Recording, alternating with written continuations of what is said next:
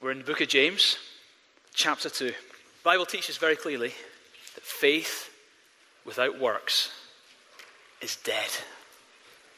And it's ludicrous as well, as we've just seen. Today's passage is probably one of the most controversial passages in the New Testament.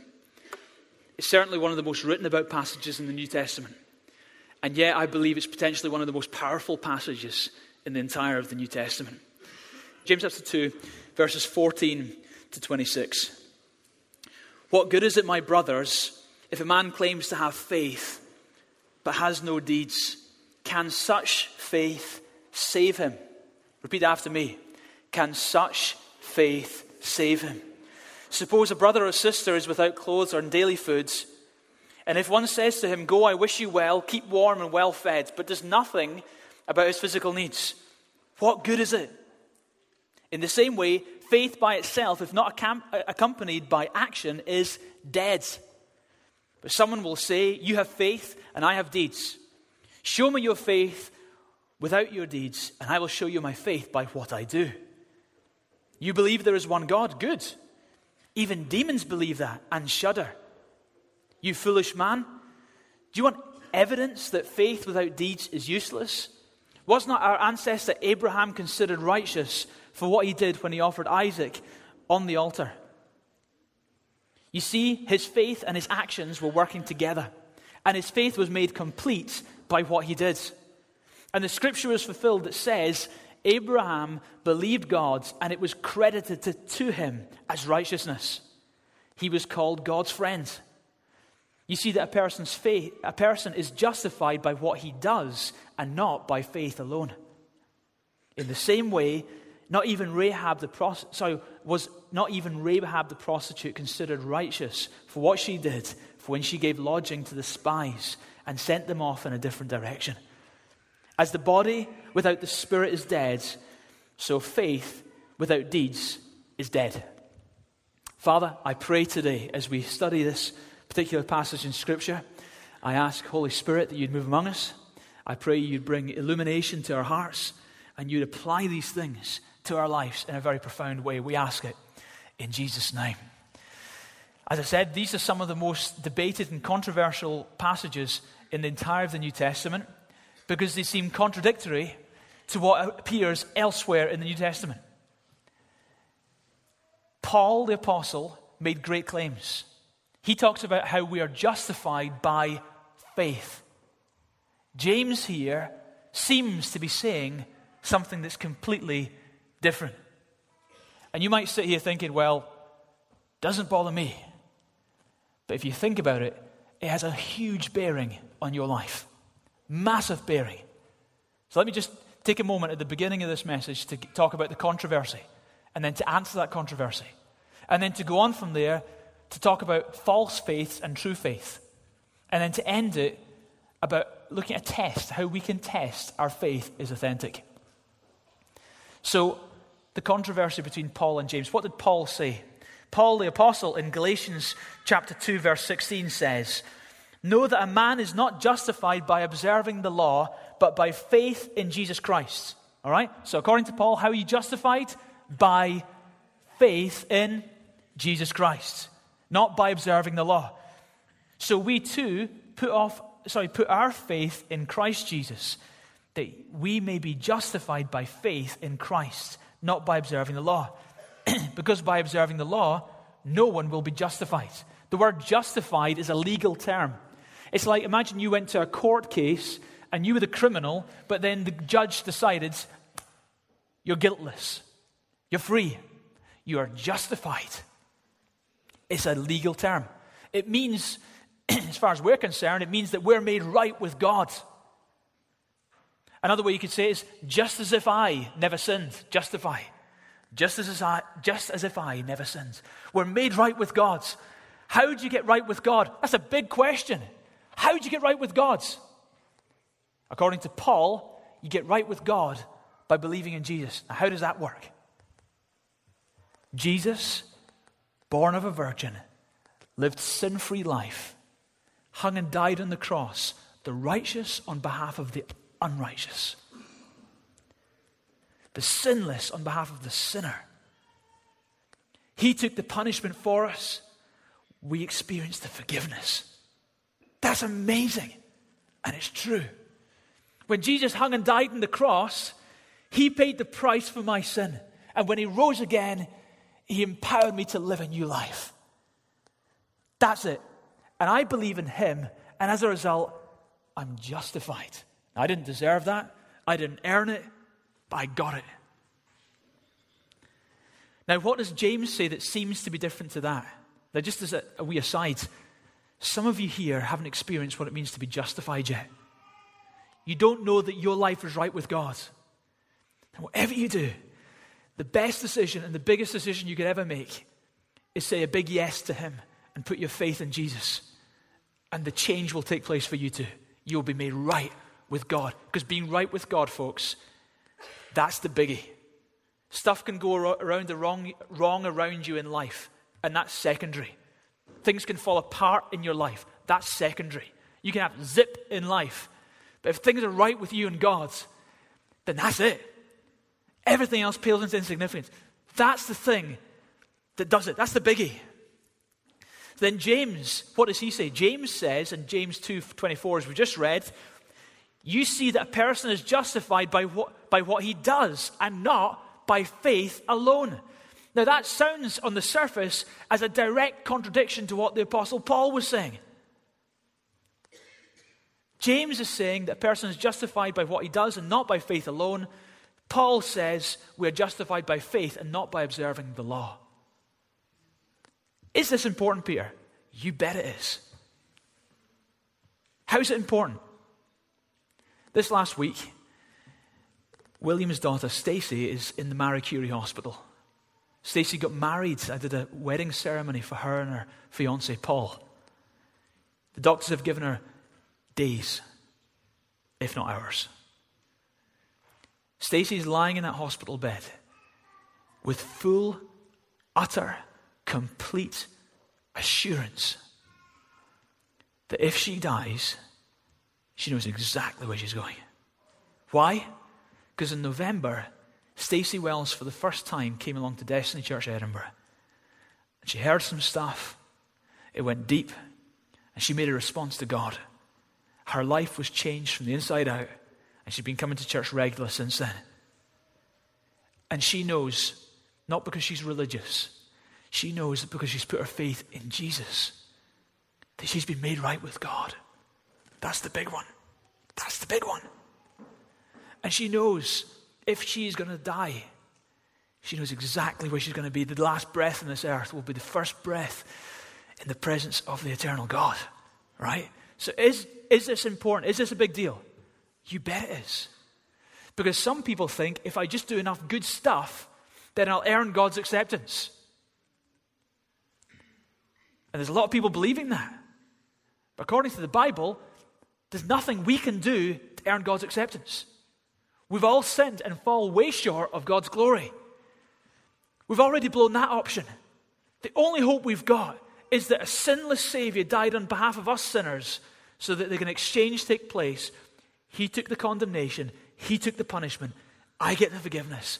I get the eternal life. How? By putting my faith in the Savior who died and rose again. And that's Stacey Wells' hope in this moment as we speak. That's it. So this is hugely important. So here are three theological takes on James. Here are the three main arguments of how people try and resolve this conflict that I've just described to you. The first theological argument for James is the faith plus works argument. And it goes like this: that works must be added to faith for faith to become saving faith. So, for example, you believe in Jesus. Great. Well, that's a good start. But now you need to start doing good things. And when you do good things plus your faith, then you get to heaven. Then you're justified. That's one theological option of how you resolve this conflict. One of the main denominations in this world hold to that. Now, we disagree with that. I would disagree with that. The reason is that's completely contradictory to what the Apostle Paul said. and the Bible doesn't contradict itself. The Apostle Paul says, you're justified by faith alone, in Christ alone. Period. Faith alone, in Christ alone. Not faith plus anything. Not Christ plus anything. Just faith alone, in Christ alone. The second theological argument people use to try and resolve this conflict is the faith versus works argument. In other words, they say that James is actually wrong, and James is actually contradicting what Paul says, and Paul got it right.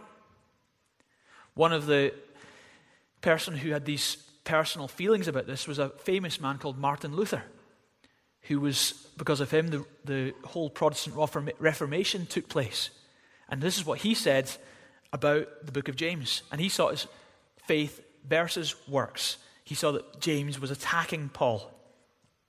He said that in the words of St. John's, in a word, St. John's Gospel and his first epistle, St. Paul's epistles, especially Romans, Galatians, and Ephesians, and St. Peter's first epistle, are the books that show you Christ and teach you all that is necessary and salvatory for you to know. Even if you were to see or hear any other books or doctrine. Therefore, St. James's epistle is really an epistle of straw compared to these others, for it has nothing of the nature of the gospel about it. I disagree with that. Now, I agree with a lot of other things that Martin Luther said, but on that point, he was wrong. So I disagree with this faith versus work stance because James and Paul didn't have a conflict. In Acts chapter 15, verses 12 to 21, you find James and Paul actually meeting. It's called the Council of Jerusalem. And it was over this very issue. How does a person get right with God? And James and Paul were not on opposing sides. They were in full agreement. You can read for it yourself in your own time. Also, the Bible doesn't contradict itself. So James wouldn't have been against Paul. And thirdly, James was writing about 15 to 20 years before Paul even wrote a thing. So James wasn't writing a counter-argument to Paul. The third theological option of how you resolve this conflict is the one that I hold to. And it's faith that works. And the argument goes as follows, that James is not arguing that faith alone saves, but that faith which is genuine and that truly saves is not alone, but is intimately connected with works. John Calvin put it this way. Listen to this. This is a big one. He said, it is faith alone that justifies, but faith that justifies can never be alone. That's a good thought. It's faith alone that justifies. You believing in Jesus is the only hope for your entire salvation. But faith, that kind of faith, is never alone. That kind of faith acts like it believes. And that's exactly what James is saying. You see, here's a couple of comparisons between the two passages. You've got this in your notes there. Who was writing here? Paul was writing Galatians 2:16. James was writing in James 2:14 to 26. The problem was different. Paul was fighting against legalism. James was fighting against laxity. In other words, James was fighting the people who said, oh yeah, just believe God and live as you want. James was fighting those people. Paul was fighting the other extreme, the people who try to earn God's favor. The use of the word works were entirely different. Paul was using the word works referring to Jewish laws.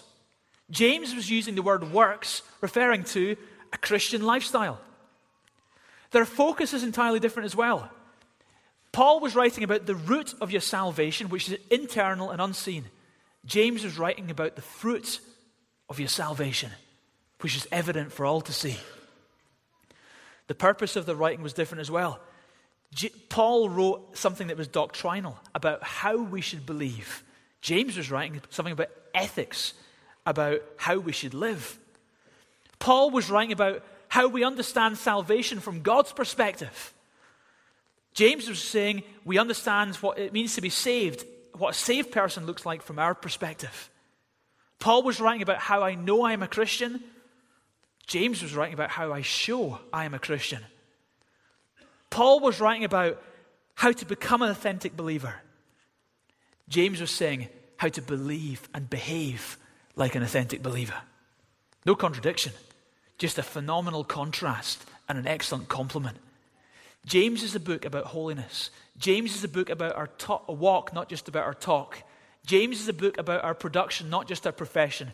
And James is a book about our demonstration, not just our declaration. C.E.B. Cranfield said this: "The burden of this section is not, as is often supposed, that we are saved through works, faith plus works, but that we are saved through genuine as opposed to counterfeit faith." James was not saying you're not saved by faith. He was saying that some people, what they call faith, is not saving faith. Did you know that there are false faiths? Now, this is devastating, because some of you in this room think you have faith, but according to James, you might be having a false faith. So let's be incredibly open, allow ourselves to be challenged, because at the end of the day, we want to make sure we've got authentic faith in an authentic Savior. So false faith that James gives us, number one, is this: faith of the mouth. James 2:14-17. "What good is it, my brothers, if a man claims to have faith but has no deeds? Can such faith save him?" Or in other translations it says, "Can that faith save him?" Suppose a brother or sister is without clothes or daily foods, and one of you says to him, "Go, I wish you well, keep warm and well fed," but does nothing for the physical needs. What good is this? In the same way, faith by itself, if not accompanied by actions, is dead. It's not what you say about your faith, but what you do about your faith that counts. The first false faith we become aware of here is the faith of the mouth. People just talking about what they believe rather than living what they believe. Is that real faith? Can such faith save you? The answer is no. In the 1970s, in a theological university department, it was the Princeton Theological Seminary in America, there was a story of a professor who decided to test his students, who were all trained to become pastors and leaders of churches. He was going to do a preaching exercise with them. And he said, "Okay, I want you all to go away this week and prepare a message that I want you to preach on the Good Samaritan. So I want you to all go away and prepare a message on the Good Samaritan." So they all went, and they came back next week all prepared with their messages to preach on the Good Samaritan, which they were going to preach in the class that day. When they arrived at the class that day, there was a sign up saying, "We're really sorry, we've had to move the class to the other side of campus. Class will start on time, so you need to rush across campus as quick as you can and get there for the beginning of class." So the students thought, "Oh, sugar," it kind of ruffled them a bit, so they were dashing across campus. Now, what they didn't know is the professor had got an actor to stage an accident on that route between the first location and where the lecture was relocated to. So this actor lying at the side of the pavement in agony while the students are trying to rush past to get to the next location. Now, the parable of the Good Samaritan that they were going to preach on was all about that.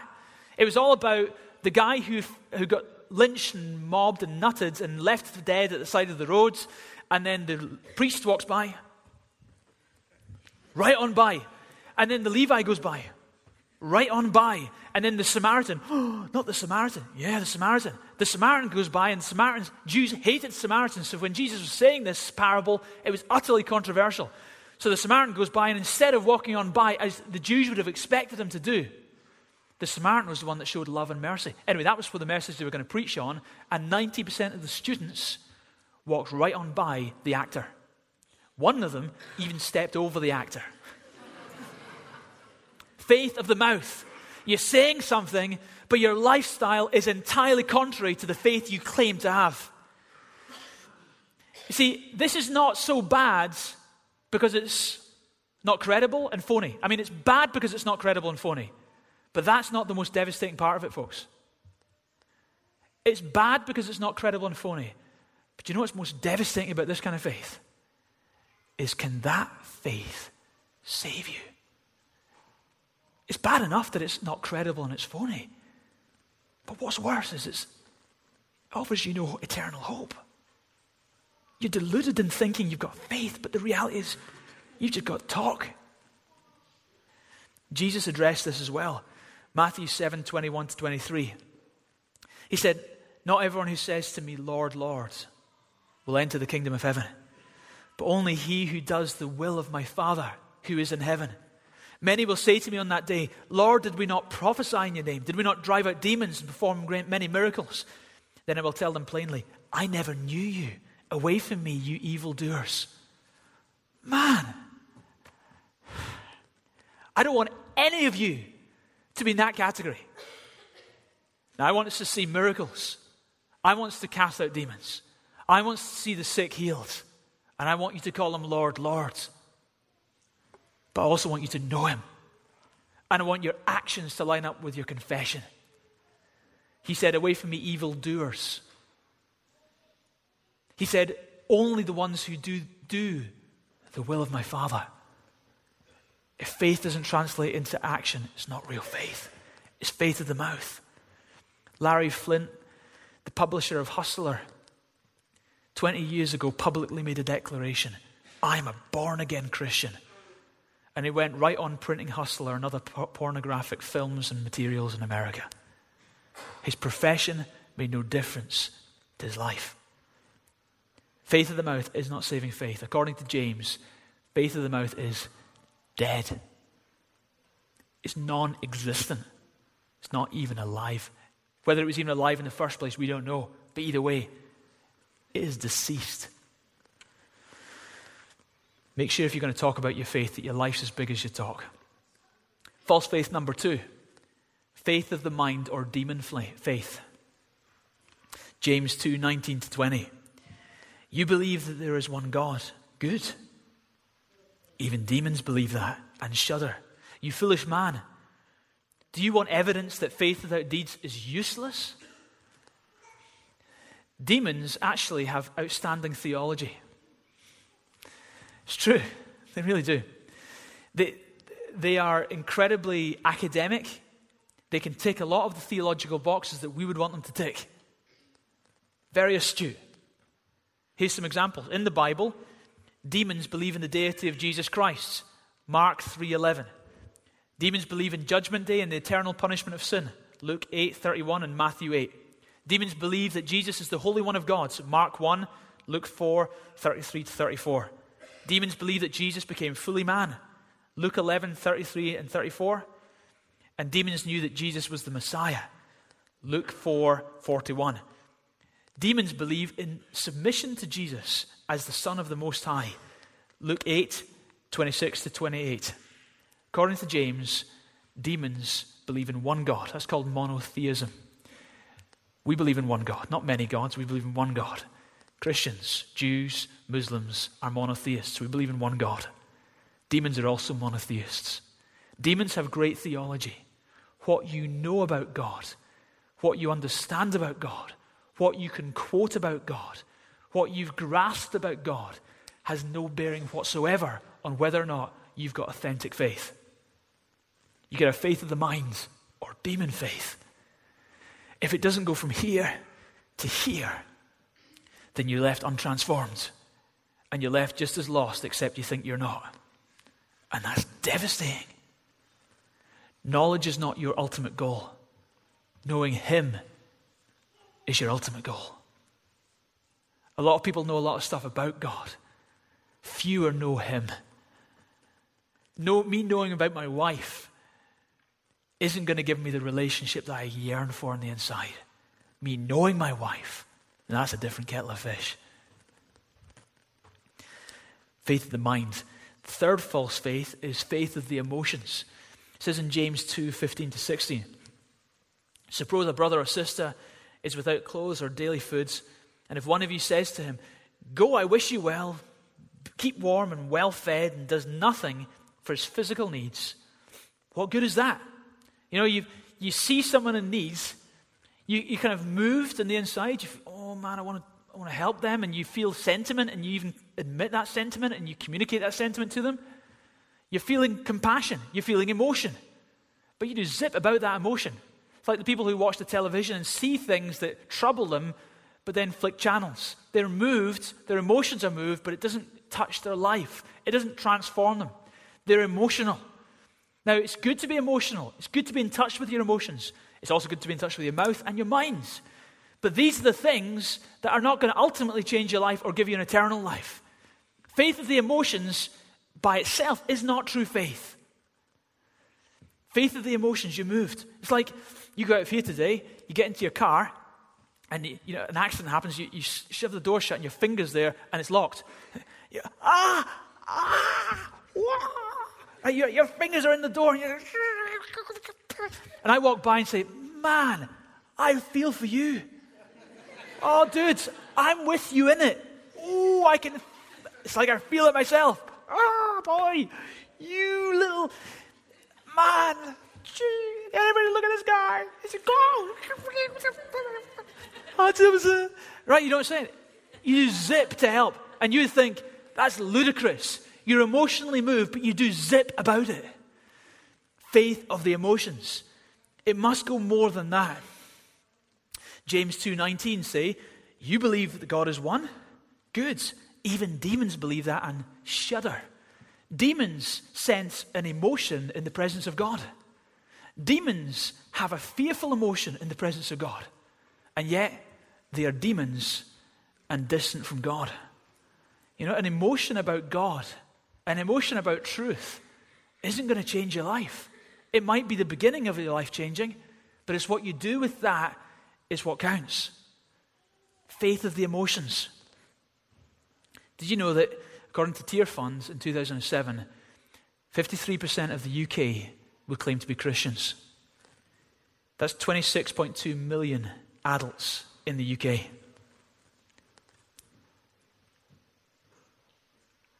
I don't think they've all got authentic faith. I don't think everyone in this room has got authentic faith. Some of us are struggling with faith of the mouth. We talk the talk, but it hasn't impacted our life. Faith of the mind. We know stuff. Or faith of the emotion, and we even feel moved about the stuff we know. And it's the same in the UK. James says, can such faith save him? When the Bible talks about justification by faith, it's not talking about the faith of the mind, faith of the mouth, or the faith of the emotions. It's talking about justification by authentic faith. So here's real and saving faith according to James. James 2:26. As the body without the spirit is dead, so faith without deeds is dead. Real faith is active faith. Saving faith is active faith. It's not neutral. How can you believe in God Almighty and He know His love for you and then just live like it's not the case? It's impossible. Either you ain't fully grasped it or there's a screw loose in your head. If you grasp God and you think, man, it's God we're talking about, how can you then just say, all right then, I'll just live as I was? Impossible. He's either God or He's not. And if He's God, then boy, live like He's God. Live with faith in Him. You can't, honestly, I question whether you've connected with God if you've remained unchanged. Because God is so awesome. Real faith is active faith. James then uses two illustrations to talk about this kind of faith. He gives us two people, Abraham and Rahab. Both of them very opposite extremes. I think he did that deliberately because he wanted to let you know that everyone's on the board, on this boat if you're truly believing. You see, Abraham and Rahab, here's some contrasts for you. Abraham is a man, Rahab is a woman. All right, some differences there. But that's another sermon. Abraham is a Jew, Rahab is a Gentile. Abraham is a patriarch, Rahab is a prostitute. Abraham is a somebody, Rahab is a nobody. Abraham is a major character in the Bible and Rahab is a minor character in the Bible. But I'll tell you what they've got in common. They've got authentic faith in common. They're authentic believers. And you know what else they've got in common? They both appear in the family genealogy of Jesus Christ. Amazing. Very contrasting people. But same faith. Same justification. Same made right in the sight of God. Okay, Abraham, James 2:21-23. Was not our ancestor Abraham considered righteous by what he did when he offered Isaac on the altar. You see that faith and his actions were working together, and his faith was made complete. Say complete. By what he did. And the scripture was fulfilled that says, Abraham believed God and it was credited to him as righteousness. In other words, he was justified. And he was called God's friend. Amazing. Abraham was called. He was an old guy by the time he was called.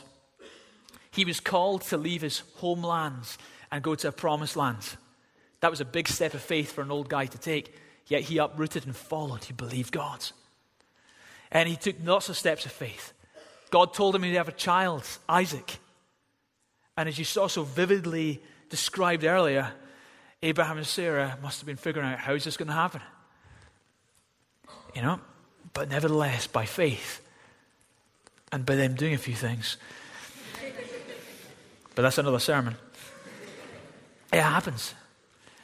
Abraham then, having had Isaac, God called him to sacrifice his own son. Incredible. On Mount Moriah.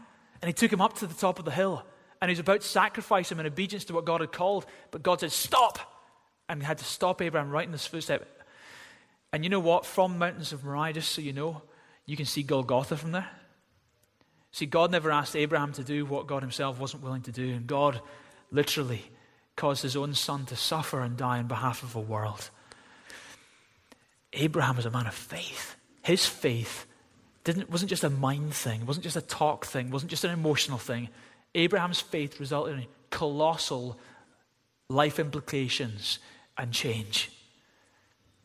Notice it says Abraham's faith was made complete by what he did. The word complete in the Greek language is telio, which means to complete, to accomplish, to finish, and to fulfill. His faith was fulfilled. His faith was completed. The full stop in his faith was put there by him doing stuff with his faith. It wasn't that it was faith plus works. It was the fact that true faith, but was complete because it just expressed itself naturally in works. True faith resulted in works. Then there's Rahab's example. It says in James 2:25-26, in the same way was not even Rahab the prostitute considered righteous for what she did when she gave lodging to the spies and sent them off in a different direction. Rahab, now she was a prostitute. That's what the Bible says. Some scholars have tried to figure out what that word means, and they all figured out, it means prostitute. She was a prostitute. And she lived in a place called Jericho, and God had commanded his own people, the Israelites, to go and to decimate Jericho and to take the land. They were wicked people. And in Jericho, there was this lady Rahab, and she'd heard that God's people were coming, and she knew what God's purpose was. And instead of, like many of the others in that city, just ignoring the realities, she chose to believe. And when the spies from the Israelites came to spy out the city, she knew who they were. She gave them lodging. She protected them. She made sure they weren't caught. And according to the Bible, it was an act of faith. This wasn't some corruption thing she was doing. She was acting in faith. And according to the Bible, because of her faith, she was made right in the sight of God. And we also know that she got her life right. She got married. She married an Israelite man. She had a son, and he had a son, and he had a son, and they had a son, and they had a son. And eventually Jesus Christ was born in the family line of a prostitute. By faith. And the faith, God says, you're righteous. But I'm a prostitute. You're righteous. But I've done such horrendous things. I've used and abused others. I've allowed myself to be used and abused. I've sold sex for money. You're righteous. I don't deserve that. You're righteous. Incredible. And true faith expressed in action. Because true faith cannot help itself but express itself in action. Abraham and Rahab both had authentic faith in common, and their faith caused them to lead a life that at times took great risks. The picture behind me is of a man called Blondin. In the 1859, Blondin strung a tightrope from the Canadian side of the Niagara Falls to the American side of the Niagara Falls. It was an 1,100-foot rope, 150 feet off the ground. He walked across in front of huge crowds that watched him inch himself edge by edge across that precarious walk. He got to the other side, and as he stepped onto the other side, the crowds erupted. As the crowd erupted, he quietened them down and says, "Do you believe I can do it again?" And they all cheered even louder. And you know what? He did try it again. In fact, he did it several times. He did it once with a blindfold. He did it once on stilts. And then eventually, the crowds were going ballistic. And eventually, he hushed the crowds down again, having arrived back in the bank again, and says, "Do you believe I can do it again, carrying someone on my back?" The crowd said, "We believe, we believe." Everyone started chanting, "We believe, we believe, we believe." And he hushed the crowd. He said, "Right, who would like to come on my back?" Silence. Eventually, one guy got out of the crowd. He said, "I'll do it." So out of all the people who claimed to have faith, out of all the people who were stirred mentally by what they saw and knew was possible, about all the people who felt an emotion about the whole situation, one person had authentic faith and stepped out and put the faith in this man Blondin. And they got from one side to the other. I put my faith in a man called Jesus Christ. And my faith in Jesus Christ gets me from one side to the other. Gets me across a chasm that I couldn't have bridged myself, called sin. That chasm was devastating. It would have taken me, this wretched little man, to hell. I was hellbound. I was a nobody. And God saved me. And I put my faith in Jesus, the one who died and rose again. And in him, he gets me to the other side. He's my entire hope. I don't even put a little bit of hope on how good I am. I've got no hope in that. My faith is entirely in Jesus. And do you know what? As a result, I live differently. How could I not? I'm so grateful to him. Proverbs 3:5. Trust in the Lord with all your. Trust in the Lord with all your. Trust in the Lord with all your. Trust in the Lord with all your heart. And lean not on your. The Bible teaches that true faith is heart faith. You see, many people in Britain are going to miss heaven by 18 inches. The distance between here and here. And that's horrendous. Because many people think they're believers, but their lives are the same. They haven't authentically believed. Many people are moved about the possibility of God, but their lives are lost. Many people know stuff about God, and this is the worst, because they ought to know better, but they remain unchanged. True faith saves, and true faith acts like it believes. 2 Corinthians 13:5 says, "Examine yourself to see whether you are in the faith, Destiny Church. Test yourself. Do you not realize that Christ is in you? Unless, of course, you fail the test. Test your faith."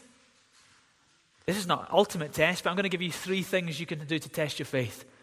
Number 1, is my faith saving faith? Ask yourself. James 2:14, "What good is it, my brothers, if a man claims to have faith but has no deeds? Can such faith save him?" Listen to this quote. Satan is the master deceiver. Since salvation is through faith, it's not surprising that he works overtime to lead people astray in the matter of saving faith. If Satan can get someone to think that he will get into heaven because of his many good deeds apart from faith in Christ, he is perfectly content to watch that person devote his entire life to good deeds. Or if a person who has been born or raised in the church thinks, "I'm going to heaven because I believe in Jesus as my Savior," but his faith is merely intellectual and doesn't affect his daily life, then Satan is happy with such false faith. Are you saved? Are you saved? It's the biggest question. You know what? If you're saved, then a process will be taking place in your life just now. It's called sanctification. You see, God loves us so much, he accepts us as we are. But he loves us too much to leave us as we are. When he gets a grip in my life, do you know what? He didn't just save me, but he changes me. And if there's no change, then I question whether there's any salvation.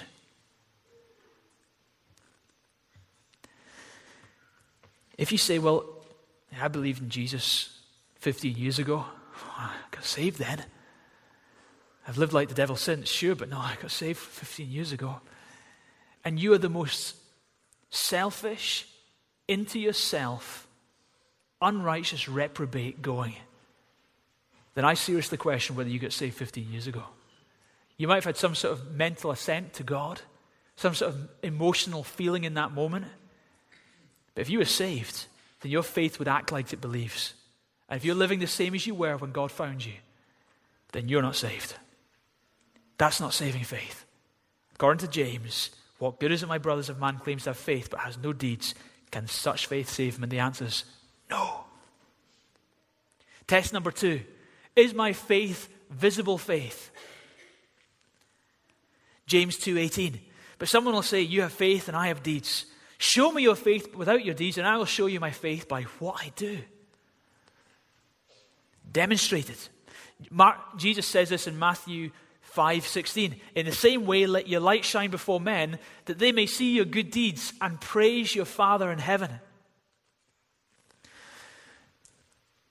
You know, if we were to interview your family, if you were to interview my family, if we were to interview our work colleagues, if you were to interview the people you're around on a daily basis and ask them how much evidence is there for this person's Christianity, would they, A, know that you're a believer? And would they, B, have a good impression of what being a believer looks like? True faith is seen. D.L. Moody said this: out of 100 men, 1 will read the Bible and 99 will read the Christian. You see, folks, faith is like calories. You can't see them, but you can sure see the results. Jimmy Carter, in his book, he said this about a big change in his life. He said, one of the things that was a turning point in my life was when someone asked me the question, if you were arrested for being a Christian, would there be enough evidence to convict you? If faith doesn't change you, then I have to question, what kind of faith you got? There was a lady one day, and she was in a line of traffic, sitting at a traffic light that just turned red, and there was a guy in front of her. She was sitting there quite peacefully. The light turned, and the guy didn't move. So she started getting irate. She started, honk, honk. He just blanked her totally. So she started, honk, honk. Just blanked her completely. So she started going ballistic. Yeah, shouting and swearing and cursing and vehemently out the window. The whole deal. Everything was coming out of this lady's mouth, right? And man, he was getting it, an earful. The guy was totally oblivious to it, and then it kind of came out of his wee daydream, noticed the green light, and he drove off, and then the light turned red, and she was stuck at the lights. And she was... and she was doing the whole deal. She was vehement. In the middle of all this cursing and swearing, a policeman appears at her window. Hi, officer. Hi, officer. She says, hello, ma'am, says the policeman. He said, could you please step out the car? And she steps out the car and he handcuffs her.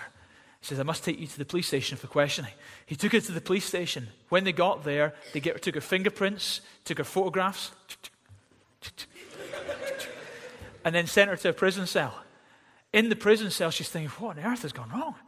After several hours, the policeman calls her back and says, I do apologize, lady. There has been a real misunderstanding.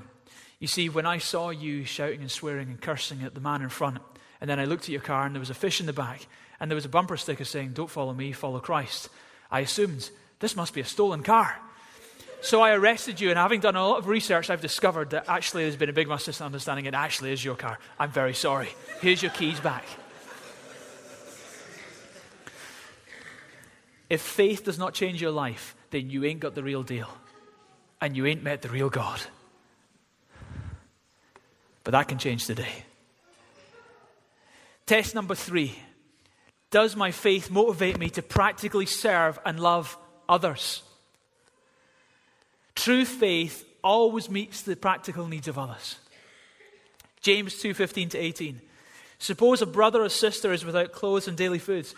If one says to him, go, I wish you well, keep warm and well fed, but does nothing about his physical needs, what good is it? In the same way, faith by itself, if not accompanied by action, is dead. The Apostle John writes the same in 1 John 3:16 and 17. This is how we know what love is. Christ Jesus laid down his life for us. We ought to lay also our lives down for our brothers. If anyone has material possessions and sees his brother in need and takes no pity on him, how can the love of God be in him? True faith will motivate you to meet the needs of others. Around the world today, there are phenomenal aid organizations, the vast majority of them motivated by authentic believers. 80% of the aid supplied following the tsunami was from authentic Christian believers. You'll see a little thing on your resource sheet there. You can follow this up, check it out. On Times Online, there's an article by Matthew Parris, who's an atheistic journalist, and he says, and his title is, "Why as an atheist I believe Africa needs God." And he stands back as an atheist and says, do you know what? Christianity, if it was removed from Africa, Africa would suffer greatly. True faith acts like it believes. True faith meets needs. True faith meets needs. What kind of good deeds is James talking about? Is James talking about, okay, do good deeds like, well, turn up at church, read your Bible, be pious, do religious activities, don't go to the nightclubs, right? Is that what James is talking about? Do good deeds. Well, let me sum it up for you. This is what Paul says about these good deeds. Galatians 5:6, and this is a big important verse in the context of what we're talking about today. For in Christ Jesus, there's neither circumcision nor uncircumcision means anything, but faith working through love. Faith without works is dead. Faith working through love, or another translation says, faith expressing itself through love. That's your summary. Go do that. From now till death. That's it. Go do that. Believe and love. That's it. True faith will express itself in love. It's impossible to have self-centered faith, but tragically many people have it, but it's not true faith. You see, many people have believed in God because come to God, you get a new life. Come to God, you're happy. Come to God, you'll get stuff. Come to God, you can have this and this. And that's it. So their faith is purely about what they can get from God. But according to the Bible, true faith expresses itself in love. It's a give thing. Now, I believe when you come to God, you can be healed. I believe that. I believe when you come to God, you can be prospered in the right sense. I believe when you come to God, you can be provided for. Absolutely. I believe that totally. Why? It's in the Bible. You'd have to be blind not to see it. He wants to bless you. But true faith is not taking. True faith is giving. True faith expresses itself in love. And when you come to faith, wow, you do get blessed. And you do get provided for. And you do get healed. And it is great. But you didn't come to him because of that. You came to him because he's God. So I've got some questions for us. As a test, are we dealing with our private sinful practices? Question. Is your faith motivating you to deal with your life? Has your lifestyle and morality changed since believing in Jesus? Do you ever tell anyone that you're a believer and tell people how great God is? Since believing in Jesus, have you been a slightly better husband or wife? Have you treated your kids differently or your parents differently? Has it had any bearing at all on family life? Since believing in Jesus, had you handled your money differently? Since believing in Jesus, have you changed the way you treat poor people and people in need? Since believing in Jesus, have you changed the way you approach church? And I'm not talking about, I'm there every Sunday. I'm not talking about that. Church is not a thing. It's not a thing you attend. It's his people. I'm talking about, are you committed to his people? Or do you just bump into them every Sunday? Oh, hi, you're one of his. Yeah, oh, yeah. Or are you saying, I pray for them. I love them. I give to them. I meet their needs. This is my family. I take it personally. True faith will have legs. Let me give you a summary verse here. And this, to me, this verse sums up everything we've said. Ephesians chapter 2, verses 8 to 10. For it is by grace you have been saved through faith. Paul says you're justified by faith. For it's by grace you have been saved through faith. And this is not of yourself, it's a gift of God. Not by works, lest anyone should boast. For we are God's workmanship, created in Christ Jesus to do good works, which God prepared in advance for us to do. We're not saved because we do good stuff. We do good stuff because we've got authentic faith. And as a result of our authentic faith, the overflow is God has got great works planned beforehand for you to walk in. You go for it. Go find those good works this week. Go live that authentic faith this week. Go let God be glorified through your life, through your words, through your attitudes this week. Notice the order. It says, by grace, through faith, to do good works. Not the opposite way around. Religion puts it the opposite way around. You do good things, and then you have faith, and then you get accepted. God puts it this way around. God's grace towards you. You respond by faith to that grace. And an overflow of that faith is you live differently. Okay, Peter, I've got it today, so I know what I should do. I've got to decide to do some good stuff now. Now, I believe in God, sure, but I've got to decide to do some good stuff now. I hear the message, Peter. No, you ain't heard anything. That's not what I'm saying. That's faith plus works. And it's faith plus nothing, folks. It's only faith.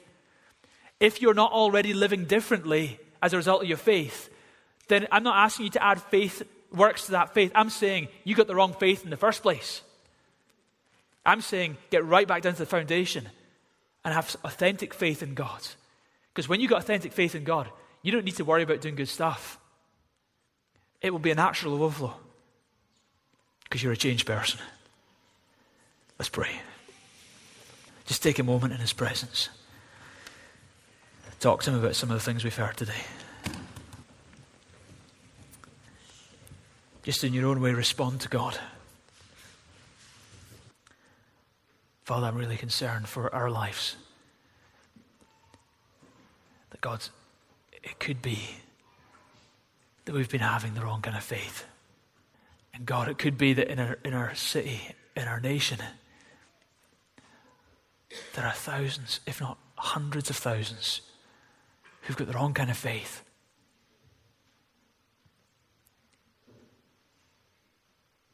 And God is giving them false hope.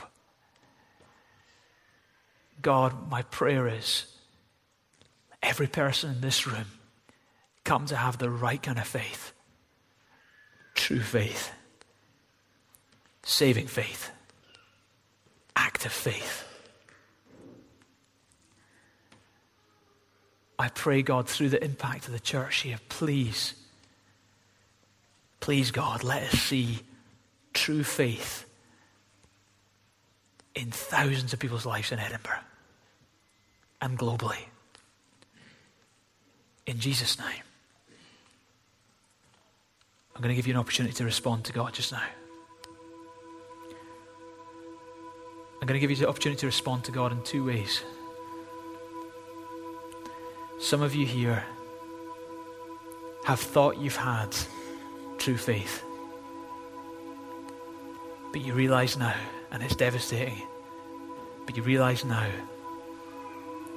it's been faith of the minds, faith of the emotion, or faith of the mouth. And today, it's time you had saving faith.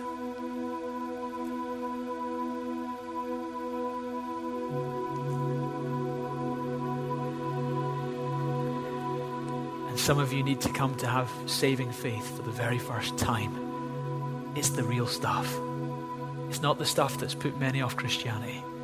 It's the stuff that Jesus found in His followers. It's the real McCoy. And I want to say to all of you, give your life totally, unreservedly to God. Put your faith completely in Christ alone, Savior of the world. So if you've never put your faith in Jesus, I want to give you an opportunity to do that just now. If that's you, I invite you to repeat this prayer after me. Let this be the prayer from the bottom of your heart. So if that's you, repeat this prayer after me. Quietly under your breath, pray, Dear Lord God, I want to thank you that you're the true God. You are holy, you're amazing, you're the Creator. God, I acknowledge I need you in my life. To be honest, I can't live without you. And God, I want to thank you for sending your Son. Jesus, I'm so grateful to you for dying on the cross, for my sins to be forgiven, and for rising again. And God, I acknowledge I am a sinner and I need forgiven right now. I put my faith in you, Saviour. Forgive me and justify me. Make me righteous. Make me right in the sight of God. Thank you. And Jesus, I believe that you're alive now and you're risen. And I make you the Lord of my life. I pledge my allegiance to you. From here on in, I'm going to follow you to the best of my ability. I want to live an authentic life before you. Not just today, but from now on every day, till the day I die and meet you face to face.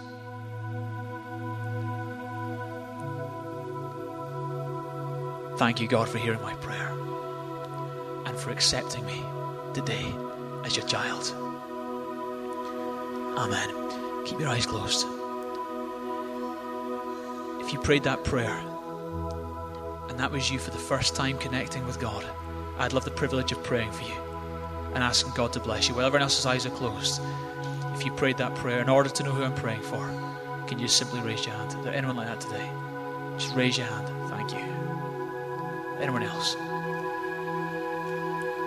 I'll wait for thank you. Anyone else?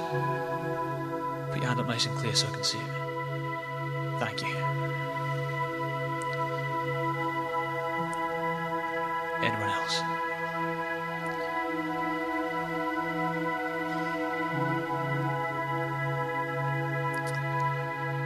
God, into these lives, I pray, Father, that they would know your love. I pray right now they'd know your total acceptance. I pray from this day forward, they would connect so strongly with you that they would never be the same again. Bless them. Help them. In Jesus' name. Okay, eyes closed. Keep your eyes closed. If today you're saying, Peter, I now rededicate my life to God, and I put true faith in the living God today, then I want to pray for you. While everyone else's eyes are closed, you raise your hands now. I'm going to pray for you. Keep your hands up.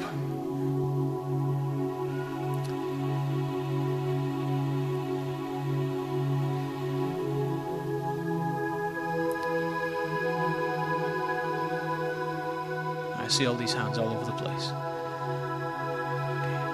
I'm just going to pray for you. God, I pray today, as these dear friends are saying an utter yes to you, that I thank you that you accept them, you embrace them. And the reason James has even written those things was for them, because you didn't want them going along deceived. You didn't want them deluded into thinking they were connected with you when they weren't. And I pray today, God, you turn things around. Let their faith totally impact every aspect of their life. Let true faith arise in their heart, and let them thrive in their walk with you. Bless them, God. Fill them, Holy Spirit, right now. In Jesus' name. Amen. Amen. Let's stand to our feet. We're going to worship God. You know, those people who put their hands up at the end there, you've done a great thing. The people who made that commitment for the first time, the few folks who put their hands up at the beginning, I'm going to get some prayer partners to come and talk to you and pray with you again. Please don't rush off. We've got a pamphlet we want to give you explaining steps to take as a believer. Let's worship God.